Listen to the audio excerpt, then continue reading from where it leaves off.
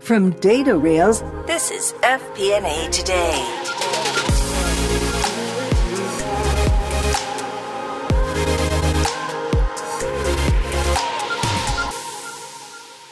Hello, everyone. Welcome to FP&A Today. I am your host, Paul Barnhurst, aka the FP&A Guy, and you are listening to FP&A Today.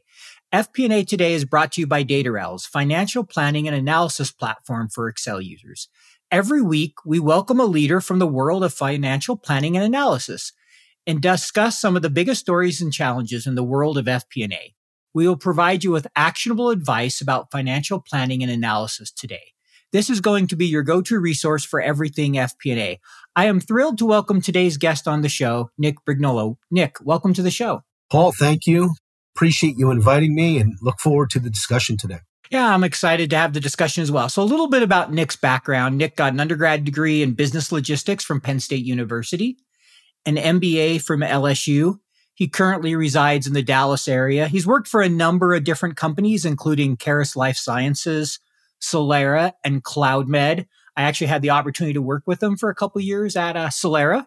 He's currently the Senior Vice President of Finance and Operations at CloudMed. So maybe, Nick, you could take us a little bit more through your background and how you ended up in FP&A. Yeah, so it was a bit of a circuitous route, but I was fortunate enough that when I did my MBA at Louisiana State, I was recruited out of LSU. I got an MBA in internal auditing, and I was recruited to a company at the time called Schering-Plough. Schering-Plough was a pharmaceutical manufacturer, a global company, and I spent a couple of years in their internal audit department doing operational audits, primarily in the U.S. as well as at a number of their international subsidiaries. And at Schering-Plough, they really had it really looked at their internal audit group as a training ground for, future finance professionals. There's a lot of organizations out there that have like financial leadership development programs, like GE has one, and a number of the other large Fortune 500 companies also have them. But Schering didn't have something like that. What they typically had, though, was the internal audit group. So I spent a couple of years there, and once I was looking to try to get out of internal audit, there were opportunities that were available in finance. And so I ended up in my first finance role as a senior analyst supporting logistics as well as supporting quality assurance at Schering and transportation. I'm trying to remember what other groups, compliance. So I ended up into finance, going into finance there, and ultimately here I am, I think 22 years later. I've stayed in finance ever since that first FP&A role. What's kept you in finance all that time? What is it that you've liked about finance and FP&A? So honestly, Paul, if I go back into undergrad, I didn't even know what I wanted to do. I went into logistics, honestly, because at the time, Penn State's program in logistics was ranked number one in the country. And I wasn't really a phenomenal student in undergrad. I did okay, but nothing to write home about. And so I honestly didn't really nothing interested me in terms of work.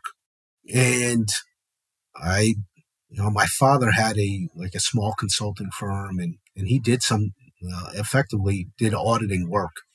And I got into auditing at that time with his company and really enjoyed that piece, which was talking to people, learning about their business and trying to ultimately make it better. And from a finance standpoint, from a young age, I really enjoyed numbers and enjoyed math and that type of thing. And I was fortunate enough to be able to turn the audit background into a finance career. And look, I really enjoy the analysis piece of finance, and I enjoy the numbers. And I've got I don't know if you want to say it's a blessing or a curse, but I don't forget a number. So when I see a number, I don't forget it. For my team, it's probably a curse. For me, it's a blessing. But that's what I really enjoy about finance, which is literally working with the operations teams on a day-to-day basis, really trying to understand their business and challenging them to be better and challenging my team to be better and be able to come to them with options on this is how I see things. And these are the options where I think we can become better. And ultimately, look, it's operations decision, right? But it's our opportunity and our obligation to provide them optionality in their business, but also to help enable them to become better. That makes a lot of sense. I think, mentioning consulting, FP&A is a lot of ways like an internal consultant, right? You're providing optionality. And I really liked how you said, it's your, not only you enjoy it, but it's your opportunity and obligation to push the operations teams and your teams to be their best, to give them options and to help them achieve, the strategic objectives and the financial plans of the company. So, I know you've worked in a number of different industries. I know earlier in your career, you mentioned the pharmaceutical industry. Maybe can you talk a little bit about what the key metrics were that you would track in that industry and kind of how FP&A works in the pharmaceutical industry? I know that's a little different than a lot of other industries. Yeah. So one of the key metrics, specifically in pharma, especially on the commercial side of the business, is really around prescriptions. And that data, you can get that data daily, which is really not that good, the daily data.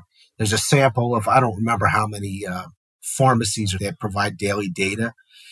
Weekly data and monthly are the two best pieces of data that you can get. So you buy the data from, used to be a company called IMS Health. They're now called IQVIA. Okay. Trying to remember the other company. There's another one that Walters Clore is another one where you can buy data from. And they both have sets of pharmacies that they work with ultimately to obtain the data on a daily, weekly, monthly basis. And you're using that data really to understand, one, what you're driving in terms of growth around, your RXs, your prescriptions. And there's two separate types of a prescription data. There's new prescriptions and then there's your total prescriptions. Because look, Paul, if I go to the doctor and I get a prescription, right, and I fill it, well, that's a new prescription because it's the first time I've ever done it. And then, what's the persistency around that from a patient perspective? So, how many news turn into totals over time? It's another metric. And then ultimately, if you think about, how operations is working in your commercial organization, you're looking at things like, from a metric standpoint, how many calls a day are your sales teams making? And how does that translate into prescriptions and your cost per call, all those measurements on the commercial side of the business that ultimately help drive your forecasts. And let me say this is that, I was part of a joint venture for almost 6 years when I was at Shearing. And the joint venture were for two cholesterol lowering products, lipid lowering products. One that was named Vytorin. The other one was called Zetia. Both products at this point are off patent, but they were, the joint venture was with Merck. Okay. And Merck ultimately ended up buying Shearing in a $50 billion deal. And those two products, when I joined the team, the joint venture, there were finance people on the Merck side. There were, I was really the first, outside of we had a leader, we had a director or senior director of FP&A.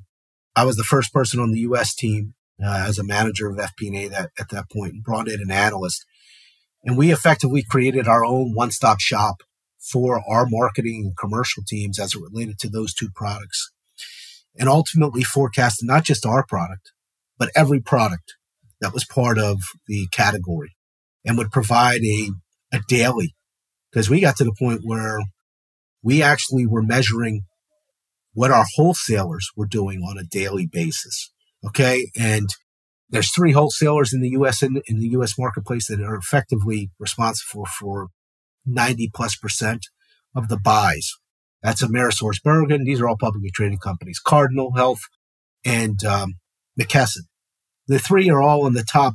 McKesson and Cardinal, and I think ABC also. They're all Fortune 15 companies. Okay. A couple of them are Fortune 10. So they're huge companies with very low margins. okay, in terms of how they operate. But we were forecasting what their buys were going to be because we knew when they were going to buy, typically on a Monday, Wednesday, or maybe a Tuesday, Thursday, trying to forecast our prescriptions and our average number of pills in a prescription, because it's not necessarily 30 because people have 90-day supplies, and being able to understand what our wholesale acquisition cost was, what we were selling out to them, and be able to then provide commentary on a daily basis back to our management team. So no one else within the company was doing that. Like, they were looking at weekly data, but they weren't necessarily looking at wholesale buys. And when we saw a blip happen in a day, we would then reach out and say, like, what happened to McKesson? Like, McKesson was supposed to buy this much. We had a daily forecast on our business. Okay. So those are just some of the metrics.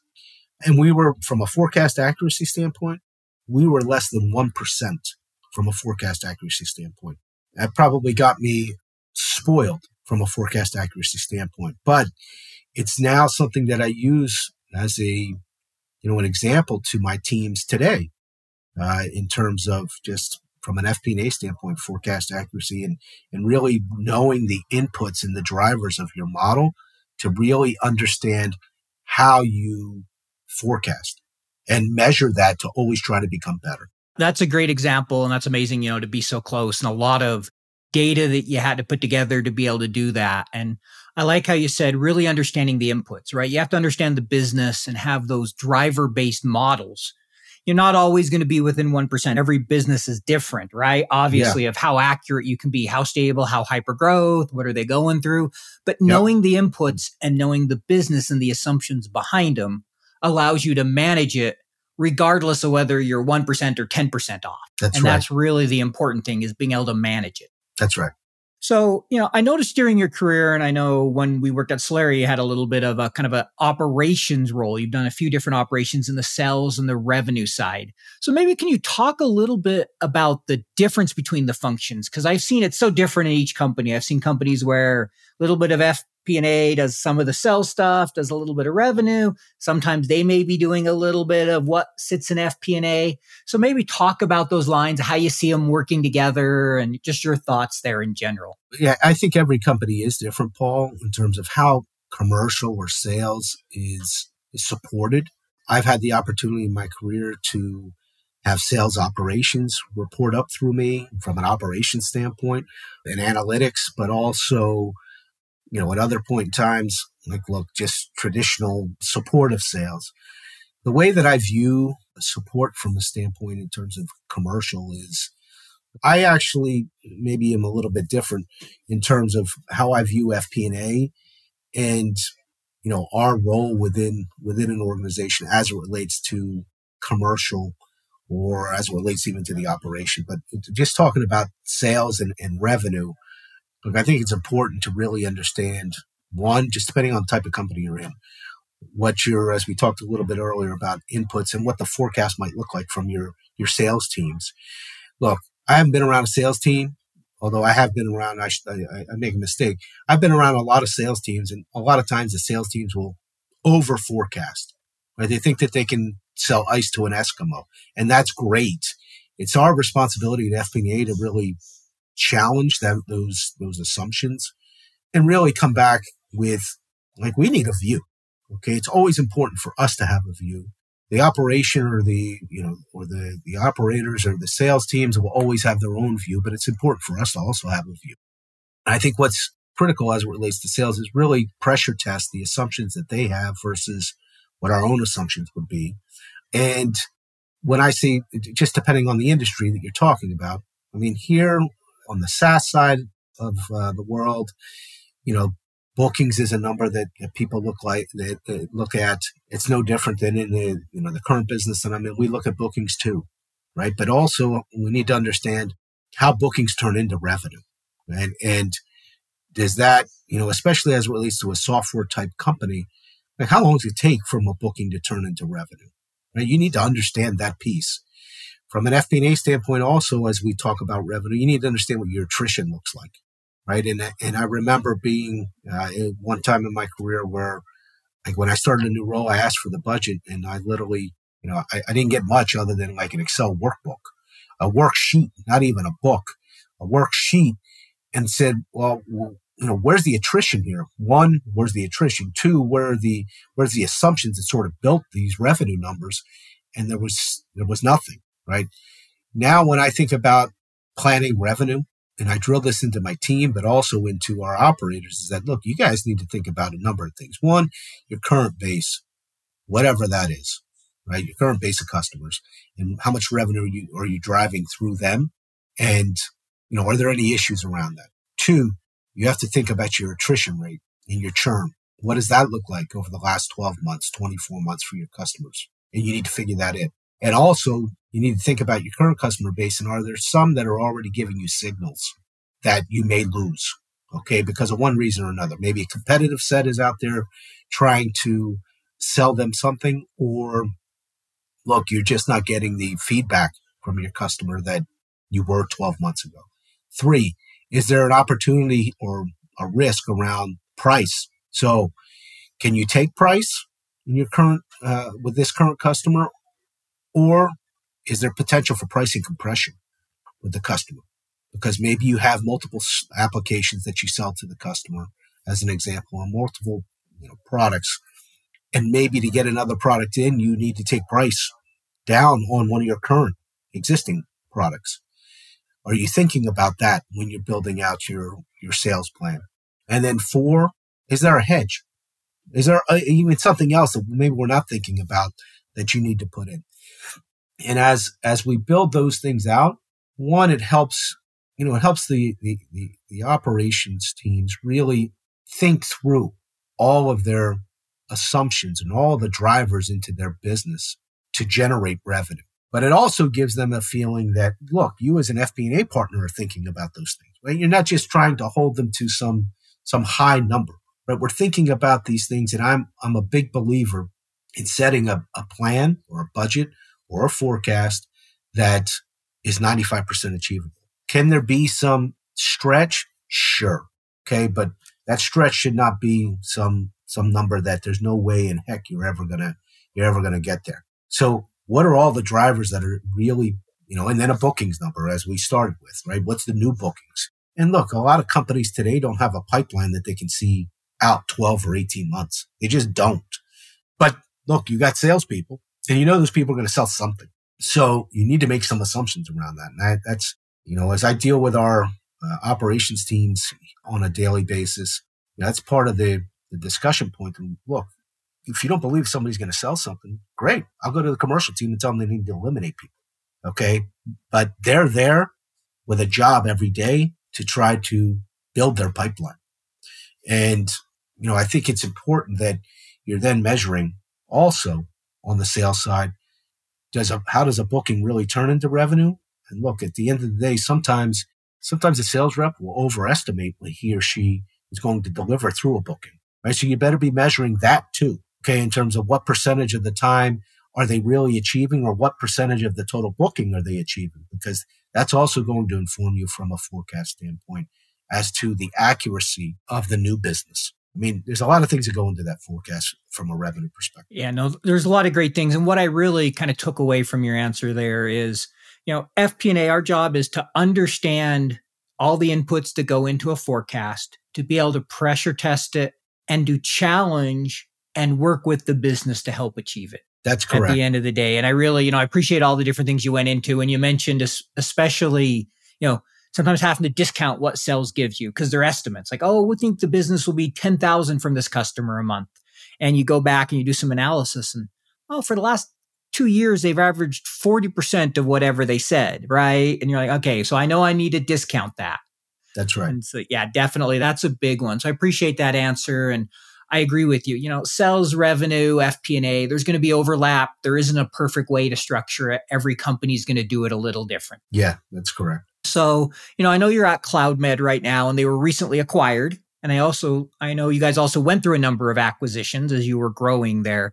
So maybe can you talk a little bit about, involvement from FP&A in that perspective of being acquired, kind of how, what role FP&A plays? Yeah, a big role. I could tell by the way your eyes moved there. You're like, a lot of work. Yeah.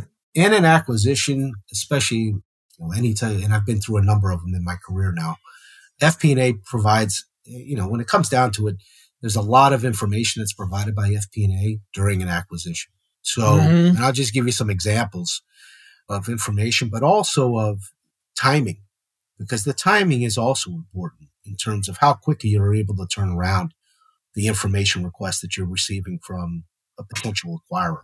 And I think it's important before I even get into, acquisition and working through from an FP&A standpoint, it's important that an organization has a lot of reporting that is, one, accurate and has integrity from a data standpoint, and a lot of stuff you can just pull right off the shelf. So I'll be honest, I don't remember how many different requests we received during the diligence timeframe, but it probably went on for about 3 months. Okay. And there was an initial set of information requested. Of course, a lot of the information was blinded, especially around customers, that type of information.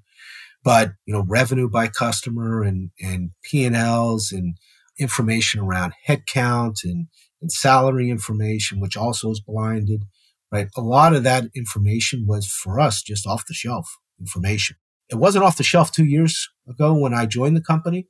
Okay. And so we spent a lot of time over probably a 12 to 18 month period building out a lot of really good reporting that had insights into it that helped us drive the business here and helped us get to that point. But ultimately, during an acquisition, you're providing a lot of information. And then when I say information, you're also providing variance explanations and maybe variance at a customer level that you're needing to explain. Why did one customer, why did the revenue go up or down year over year for your customer, individualized customers?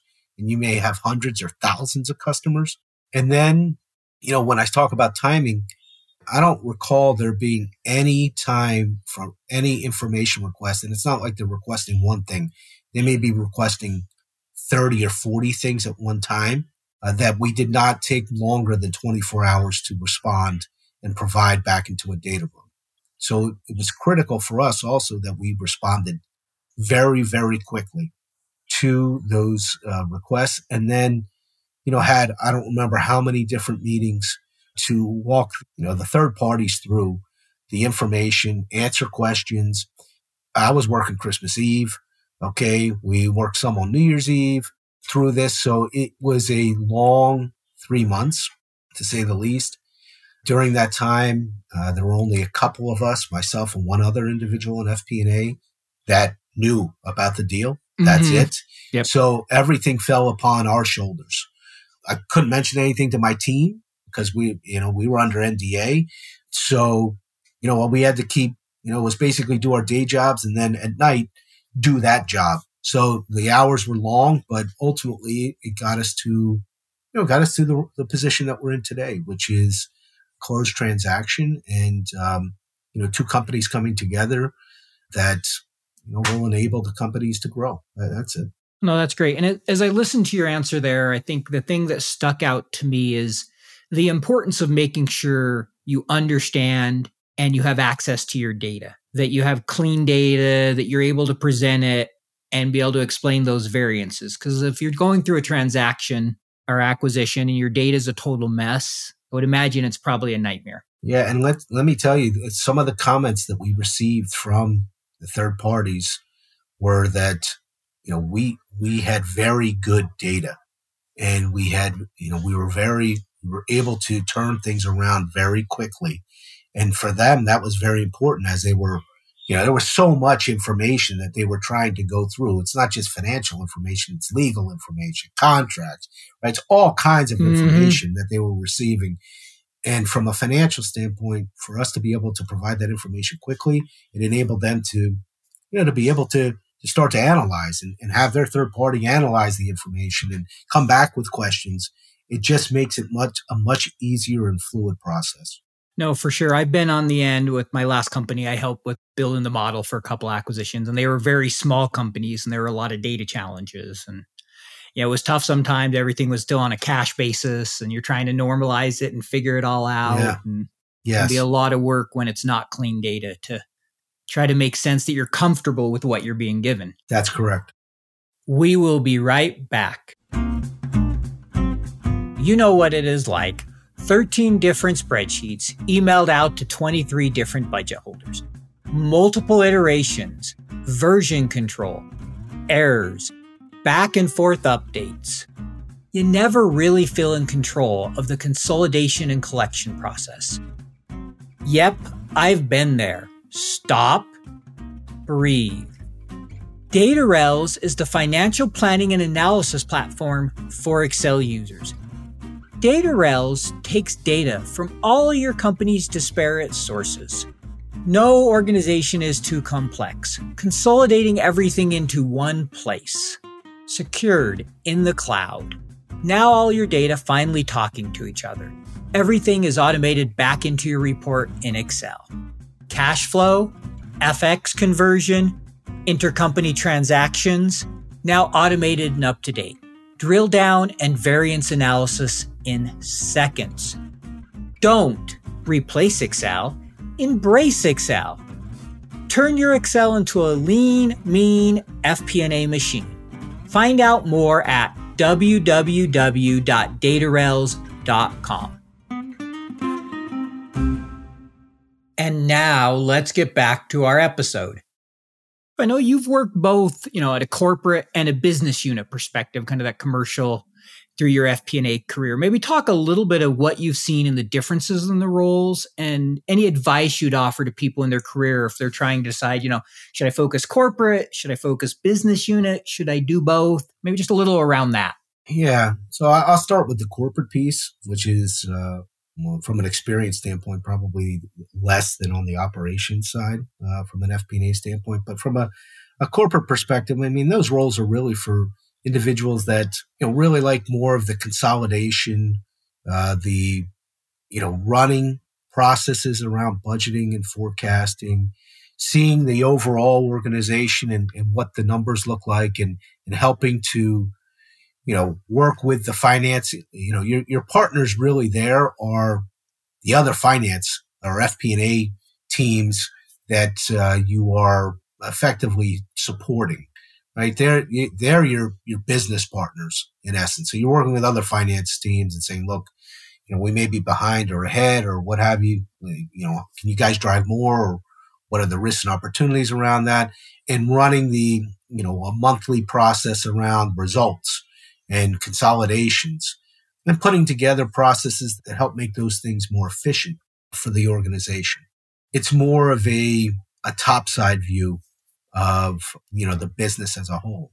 On the operational FP&A, or it depends on where you're sitting, right? I've supported commercial. I've supported manufacturing in my career. I've supported research and development in my career. Almost anything from a business operation standpoint, I've supported in my career from an FP&A perspective. And honestly, that's the piece that I love more, which is really getting into the operation and working with the operation to help them achieve their goals and objectives, and helping them see around the corners in terms of blind spots that they may not see, and helping provide them helping to drive the business. To me, if you really enjoy operations or working with operations, because look, at the end of the day, FP&A's value doesn't come from putting together variances. FP&A's, value comes from really understanding the business and partnering with the business. And to me, that's where I really look to try to excel on a day-to-day basis with our business. And look, right now I'm in a new role. I'm still not knowing everything. I'm only 3 weeks into a new role here. But what I will say is that, look, I'm going to be working with operations for our legacy company as well as a new company. And it's important to really understand your business. And when I say understand, you should know that business, and you're not going to know everything. You should know 80% of what that business does, really. Right? You're not going to know that, that you got to push this key or do that thing, right? Those are tactical type things. Yeah. But really the strategy and what they're trying to accomplish on a daily basis. And if those types of things interest you, then look, the operational side of FP&A really is an area that you should think about going into. And when I say the operations, look, I think that my experience in manufacturing finance really helps me to this day. And when I say that, it's because manufacturing is a little different than any other area. You start talking about manufacturing, talking about yields, okay? Yields for machines.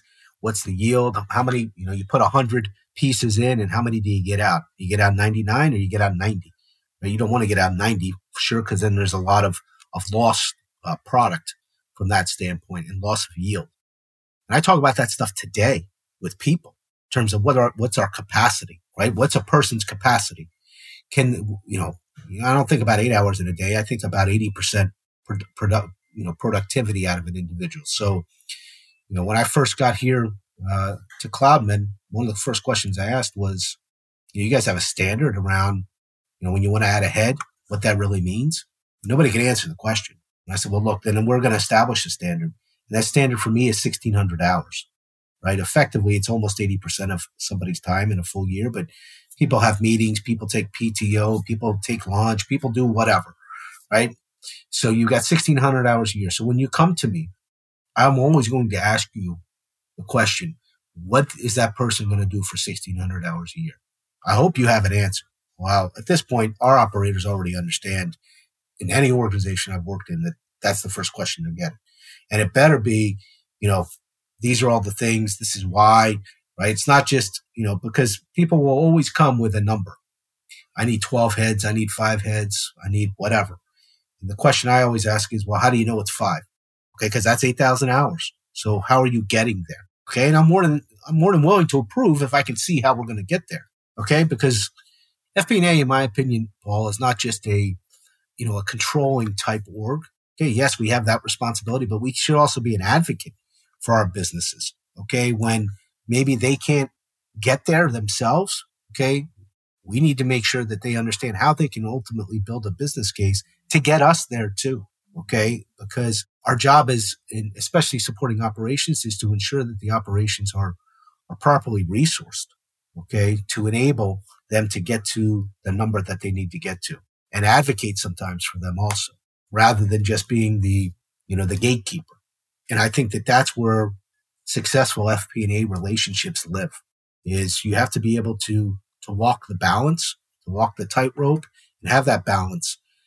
And that will make you more successful, because honestly, in my career, I have had the opportunity and been fortunate enough that my operations folks went to bat for me more than actually the FP&A individuals that I reported up through. And so when there were layoffs and rifts, those types of things, more than once in my career, my operators went to bat and said, look, we cannot afford to lose this guy, right? Like, you may think so, right? But this guy knows my business better than guys that work in the business.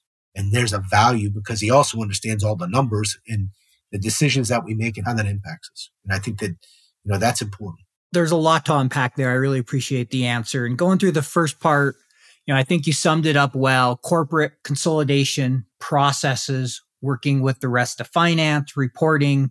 When you get into the business unit, it's really about understanding operations, understanding commercial. You're getting into strategy and really business relationships with the people in the business.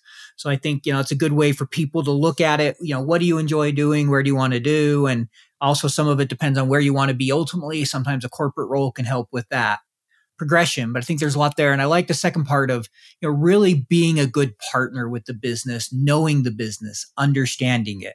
I remember you talking about capacity, and it reminded me of actually a meeting with you where we were looking at sales capacity. Like, well, what's your number? What's your seasonality? What's this? I remember I could picture you asking me all those questions as you were talking through it, because I remember that discussion on one of our businesses. So I definitely know that's something that you push on. And I think it's really important. The one other thing I want to highlight from what you said there is being an advocate. Can't stress that enough. Sometimes finance has the reputation of just the no guy. Yeah, that's right. And if that's all we're going to be, nobody's going to want to work with you. That's right. You have to be willing, like if they need 8,000 and they can support it, you need to go to bat for them. And I know I've had to do that more than once, but I've had to, there's also at times I've had to tell the business, look, I can't support this. You don't have the documentation to support it. These hires here I can support. These 3 I can't. Come back to me when, you have the capacity numbers that can support it, and I'll be happy to raise it forward as a, potential hire. That's right. So agree 100% on that. Yeah. So, we're coming up here kind of toward the end of our time, but just a couple more questions for you. One, maybe can you talk a little bit about how your finance team is structured, FP&A? Do you have analytics under you? Do you do sales commissions? Just talking a little bit about kind of, the scope. I mean, obviously I know budgeting and forecasting is there, but yeah, in the, the CloudMed organization, we had all, okay. I had corporate as well as, we just weren't big enough to separate the two. So we had corporate as well as, operational finance support. But we also developed a lot of analytics within my team, which ultimately there's been a sort of a spin out of an analytics team that was developed internally as well. That team doesn't report in through me, but we were really the first ones to help start driving analytics for the company as it related to operational type stuff, which is effectively how we're building out our revenue models. So we didn't have any revenue models when I joined. And I then harkened back to another company that I worked with at Caris when I actually had the opportunity for about 2.5 years to run Rev Cycle. Okay. And effectively that's what CloudMed is a revenue cycle leakage company. And I thought about how are we going to get our hands around revenue here, and worked with one of the guys on my team, and now everybody knows how to do it, about building out a model. And that model has, we're within, again, plus or minus 2.5% of our numbers from a revenue perspective, but bringing that to the operators. And our team is really, I don't have that big of a team in the legacy CloudMed business. There's only 5 or 6 people. They support the operations, but they also do, they do a lot of analytics work as well around the business and meet with their business partners on a weekly basis to go through that data and really help them, manage their business. Because a lot of the companies that were part of this organization or that were acquired were smaller, talking about 10, 15, $20 million companies, which didn't really have FP&A and didn't have modeling. And we've had to bring them into our processes and they've been very appreciative of that. But it's really more around, the teams are, day to day working with their business partners, but separated by business effectively, or maybe they support multiple businesses, just depending. And also, a piece that is doing consolidations and reporting for the entire world. Got it. No, that makes a lot of sense. And one thing there that I think has been a broad discussion lately is analytics, right? You had that in FP&A, you broke it out. There's a lot of questions. Should that belong in finance? Should it be its own organization? Because finance has to have access to so much of the data. So I appreciate you kind of talking about that and how you've worked closely with it, because I think that's a critical thing nowadays, the analytics and the data. We are joined at the hip. So by the way, in our company, the guy who is running the analytics team at this point used to report into me. Okay. And now he's his own separate. He's really operational analytics, but it's important for finance to understand what is going on there. And we're brought into all the conversations. We're in the meetings. So we know what's going on, and we're sharing data too, right? I mean, our original models, like they've taken those models and they're building out their own, which is great. Operations needs their own, but also, digging into other analytics and using AI and those types of things to help drive, better forecasting, and which is great for everybody. Yeah. So I think, analytics and data are really key ingredients of FP&A today. Not to say that they weren't before, but really being able to deal with a lot of data, okay, and being able to manage through that is important skill set today. No, I completely agree with you. It really is important. So now we're going to go a little bit kind of personal here, a question we like to ask everybody. So this is one we do on all our shows. What is something not many people know about you? Something they wouldn't find online? Well, that's a good question. I don't know. I lived overseas for a couple of years. Probably can't find that online. And really enjoyed that. My oldest was born overseas. And, just an area that I was fortunate enough to live in Italy for about 2.5 years and really enjoyed my time there. And ultimately can't talk about the country enough and the experiences that I had there that helped mold me into who I am today. Great. No, that sounds like that was a wonderful experience. And actually, I don't think I remember hearing that you'd lived overseas. You might have mentioned it before, but I think I didn't know that either. So that's great. Next one that we like to ask everybody, what is your favorite Excel function? So look, Paul, I'm old enough to remember Lotus 123. Okay. But in Excel, and I do some work in Excel nowadays, but probably for me, I haven't graduated yet to like XLOOKUP, but I use VLOOKUP a lot. And just some basic ones like sum ifs, but probably VLOOKUP to me is very powerful. My guys on my team have tried to teach me XLOOKUP, but I haven't gotten there yet. But I can at least do the V and H lookup stuff. Well, I offer an Excel training course that has XLOOKUP. So if you're interested, Nick, we can talk offline. Yeah, I may need to take that. But the guys today that are in their 20s and 30s are, amazing with their Excel skills, and even in their 40s. I didn't even have email in college, in undergrad, so it just tells you how old I am. In high school, I used, I think it was Lotus 123, a little bit of Quattro Pro, so I can relate. Yes. I'm getting up there myself, so I understand what you're talking about. All right, so last question here, and then we'll let you go. If you could offer one piece of advice to someone starting out in FP&A today, they wanted to be an FP&A professional, they're just starting their career, what advice would you offer them? So this is what I would say. Listen a lot, okay?